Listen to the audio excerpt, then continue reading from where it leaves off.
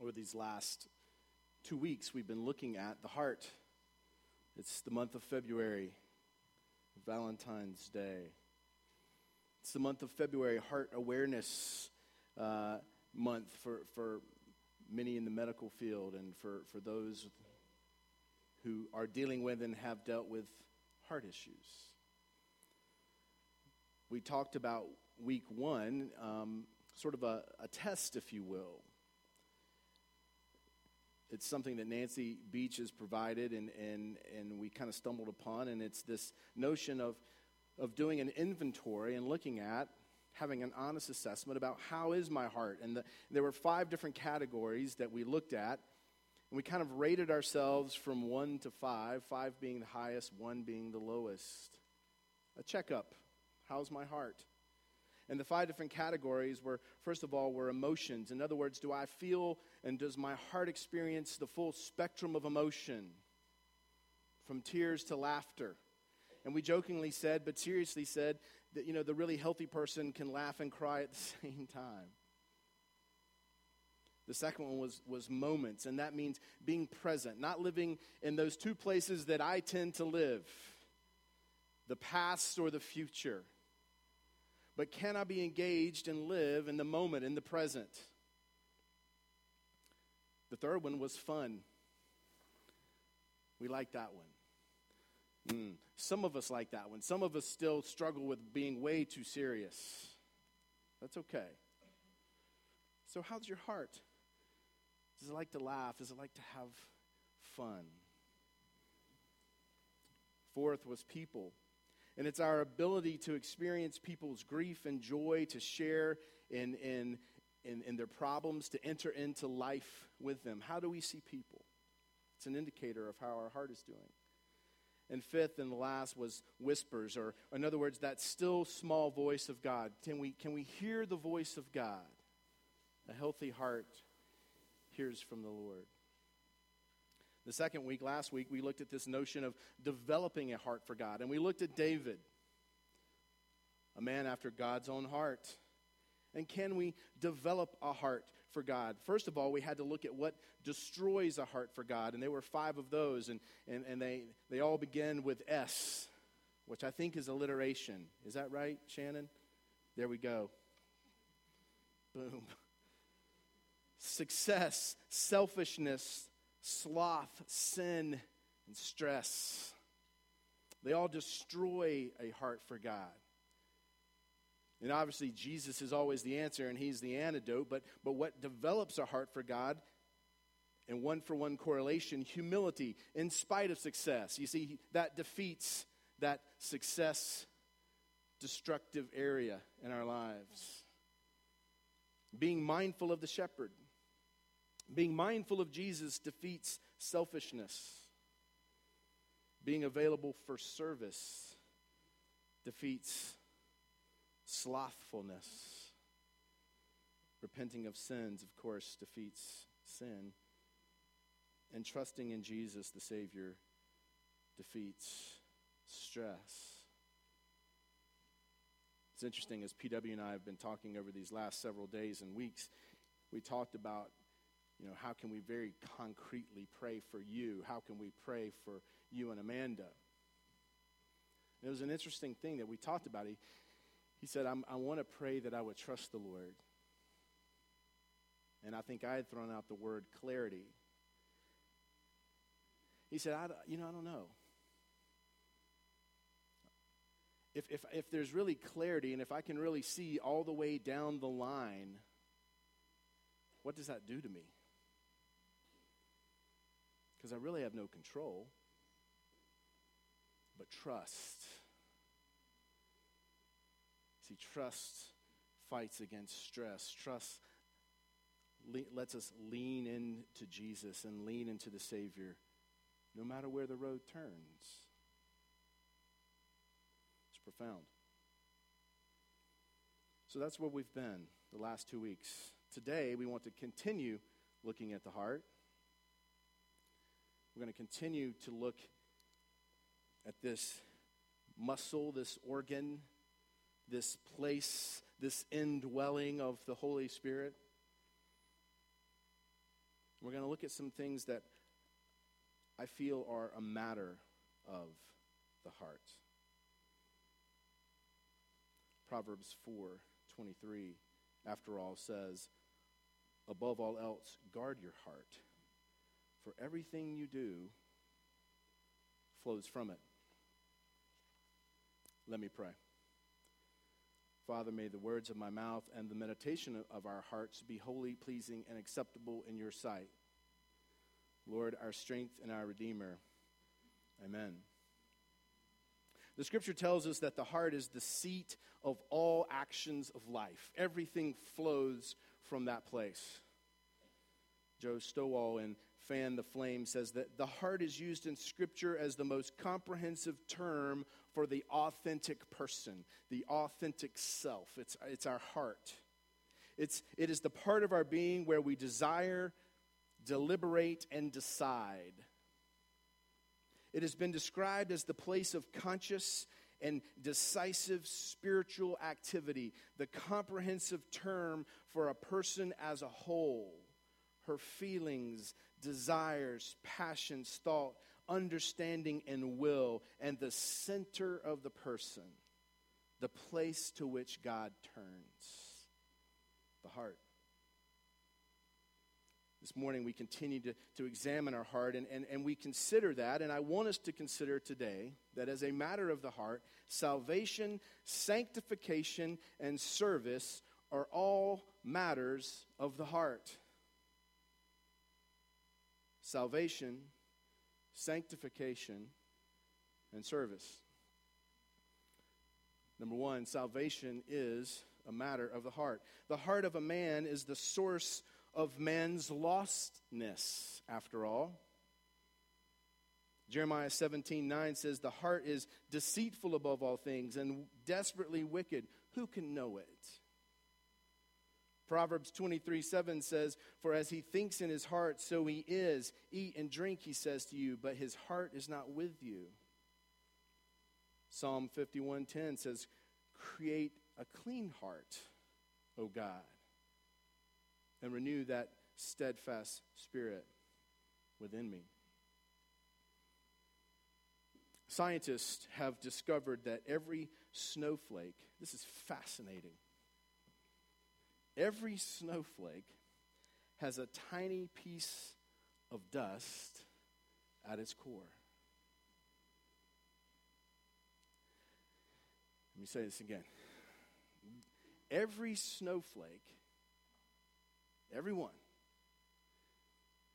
at its core has this tiny little piece of dust. These beautiful white snowflakes that create these Norman Rockwell moments for us that make us just want to cuddle up and have some hot cocoa, bake something, have a fire, or cuss and discuss, scraping and shoveling. Make you either lose your religion or find it, those kinds of things. At the core of every snowflake is a piece, a tiny piece of dust. Every snowflake has in its center a dirty heart.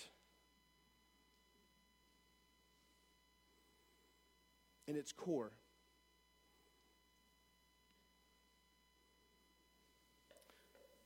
The heart of faith, our faith rather, is at the heart, not the head. The heart is the vehicle of salvation, not the head.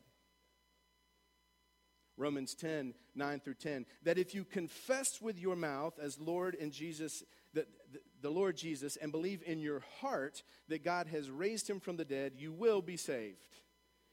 For with the heart one believes into righteousness, and with the mouth confession is made unto salvation. Jeremiah 29:13, and you will seek me and find me when you search for me with your heart. Mark 7:6, he answered and said to them, well, did Isaiah prophesy of you hypocrites as it is written, this people honors me with their lips, but their heart is far from me. You see, biblical, scriptural Christianity, this faith this life lived in Jesus because of and through the Holy Spirit is far more than head knowledge of Jesus. True Christianity, true belief in Jesus is an unsaved person saved from the source and penalty of sin forever. It happens in a moment. That is called salvation. It is what Jesus did for us all on the cross. And when we accept who we are without Him and turn and walk away from, that's called repentance, and confess our sin to Him, He is sure and right to redeem and save in the blink of an eye, in a moment.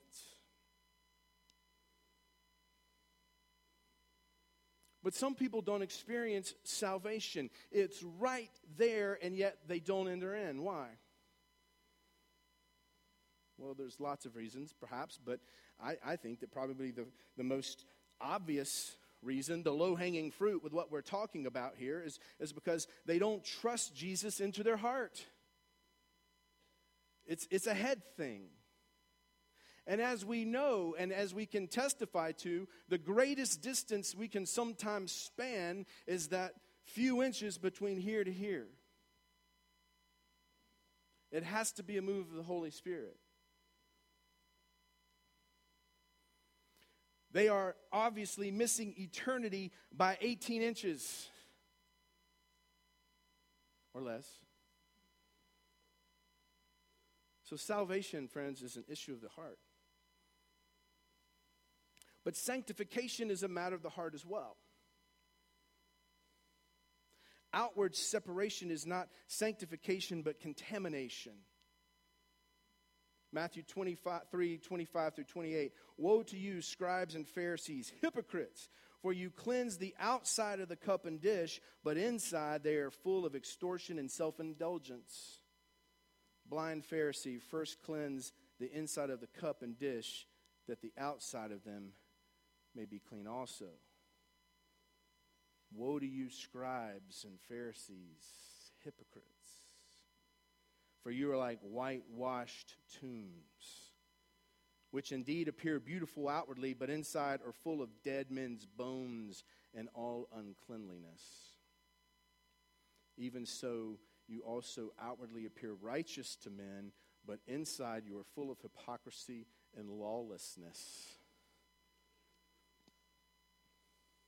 You see, sanctification, this learning to walk with Jesus, this learning, this working out my salvation with fear and trembling, this thing that happens after that moment that takes me from now till I'm 95 and beyond. That sanctification is an issue of the heart. There's a story of a man who came down from these mountains, not far from here actually. He was dressed up in his black suit, his flat brim hat, carrying his Bible. A friend sees him and asks, Elias, what's happening?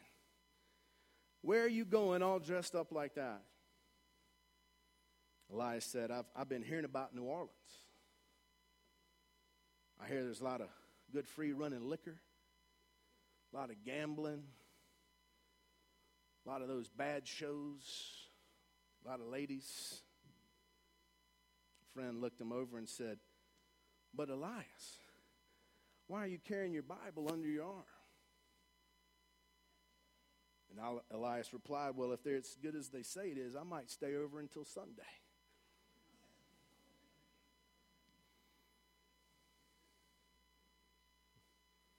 It's that dust at the core, right? Sanctification is an issue of the heart. Isaiah 29:13. Therefore the Lord said, inasmuch as these people draw near with their mouths and honor me with their lips, but have removed their hearts from me, and their fear toward me is taught by the commandment of men.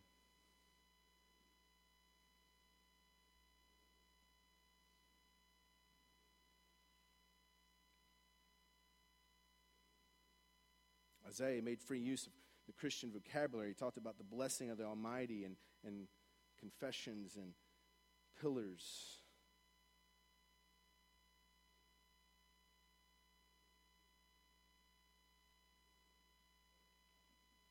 But as we look at Mr. Elias up here, perhaps handing out pious stories, perhaps being a church, perhaps a tattered Bible, but yet there's something there. It's not quite right. Because you see, true sanctification begins inside out. It's not an outside-in thing.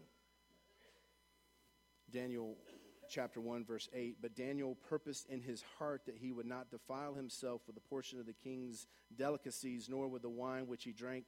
Therefore he relinquished of the chief of the eunuchs that he might not defile himself. It's not about this list of rights and wrongs. It's this heart issue.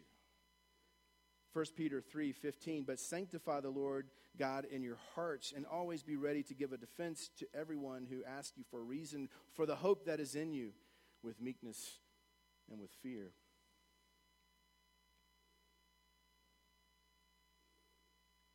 I think that I grieve the Spirit by failing to recognize that sanctification is this heart issue, that it's from the inside out. The late John McNeill of Australia said that a new heart is not necessarily a clean heart, but many of us have been thinking that it was. David committed a great transgression and was pardoned and prayed, create in me a clean heart, O God, and renew a right spirit within me. And John says he is faithful and just to forgive us our sins and to cleanse us from all unrighteousness. McNeill uses the illustration of a mother who puts a clean dress on her child in the morning and tells her to keep it unspotted all day. When the night comes, the child's dress is so soiled that it's hard to tell whether it was white or black or gray or something in between. It's so soiled that we can't tell. But the mother cleanses it, washes it. The child had the will to keep it clean, wanted to keep it clean, but the nature of the child is such that the dress is going to get dirty. The same thing takes place every day. But if the mother could only impart some of her own spirit to that child, so that the child would not only have the will, but actually have the ability to keep it clean. Well, according to John McNeill, that's exactly what God wishes to do for us and will do. It's the secret to victory over sin. It's the indwelling of the Holy Spirit who enables us to do what we cannot. We want to do it, but we can't. So yes, sanctification is an issue of the heart. And thirdly and lastly, that service is a matter of the heart. It's not the what, but the why in service. Matthew chapter 23, the first part of verse 5, but all their works they do to be seen by men. How many times do I do that? How many times is there posturing and propping up? Matthew 6:5, and when you pray, you shall not be like the hypocrites, for they love to pray standing in the synagogue and on the corners of the streets, that they may be seen by men. Assuredly, I say to you, they have their reward. I read this story actually of this man who had a mouse in his house, and his wife wanted him to catch it. His problem was that he didn't have any cheese. So he cut a picture of cheese out of a magazine and placed it in the trap. He thought, I'll just fool the mouse. When he went to check the trap the next morning to see if he'd caught the mouse, he found a beautiful mouse in the trap. There was only one problem. It was a picture of a mouse. You see, counterfeit people who use counterfeit tactics will always produce counterfeit results.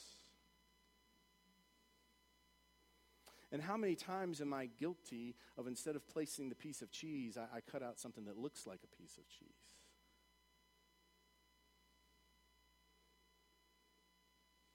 Service it's an issue of the heart. It's the why, not the what. Why am I doing it? Serving from the heart is the only service that God recognizes. It's interesting. It's not how well it's done. I get lost in those weeds all the time. It's not how crafty and creative it is. There's no mention of volume. There's no metric of spreadsheets and charts and pie graphs, all of which I absolutely love. No, serving from the heart is the only service that God recognizes. Colossians 3:23, and whatever you do, do it heartily as to the Lord and not to men.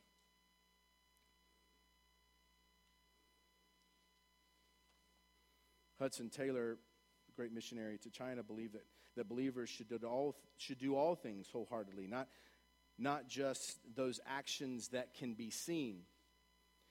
He reasoned, as our Father makes many a flower to bloom unseen in the lonely desert, let us do all that we can do as under his eye, though no other eye ever take note of it. Deuteronomy chapter 10, verse 12. And now, Israel, what does the Lord your God require of you but to fear the Lord your God and to walk in all his ways and to love him and to serve the Lord your God with all of your heart and with all your soul? Several years ago, Richard Foster wrote this book called Celebration of Discipline. And in it, he put together this brief comparison of the characteristics of service that are focused more upon ourselves against service that is focused more on Jesus. And in a very paraphrased form, if you would allow me, it becomes this test worth kind of taking note of. So here it is. So why not measure our clarity of vision against his conclusions? Self-focused service is concerned with impressive gains. It enjoys serving when the service is titanic or some massive growing in direction. Christ-focused service doesn't distinguish between small and large. There is nothing small done unto the Lord. It indiscriminately welcomes all opportunities to serve. Secondly, self-focused service requires an external reward. Appreciation, applause, plaques. Christ-focused service rests content in hiddenness. The divine nod of approval is sufficient. Self-focused service is highly concerned about results. It becomes disillusioned when results fall below expectations. Christ-focused service is free of the need to calculate results. Christ-focused service delights not in a result, but simply in the service. It's not an ends or a means to an end. It is the end itself. 4, self-focused service is affected by feelings. Christ-focused service ministers simply and faithfully because there's a need. The service disciplines the feelings. Self-focused service insists on meeting the need. It demands the opportunity to help. Christ-focused service listens with tenderness and patience. It can serve by waiting in silence.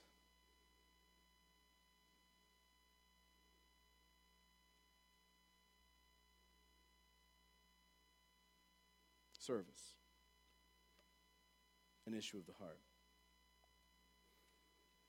Ephesians chapter 6, verse 6 says, not with eye service as men pleasers, but as bondservants of Christ, doing the will of God from the heart.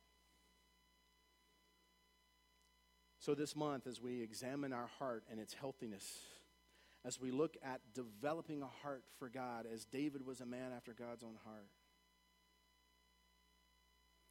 let us also examine our heart and consider to think and pray that salvation, that sanctification and service are all matters and issues of the heart.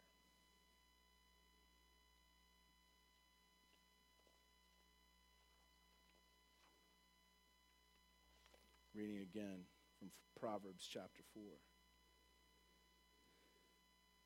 The path of the righteous is like the morning sun, shining ever brighter till the full light of day. But the way of the wicked is like deep darkness. They do not know what makes them stumble. My son, pay attention to what I say. Turn your ear to my words. Do not let them out of your sight. Keep them within your heart. For they are life to those who find them, and health to one's whole body. Above all else, guard your heart, for everything we do flows from it. Amen.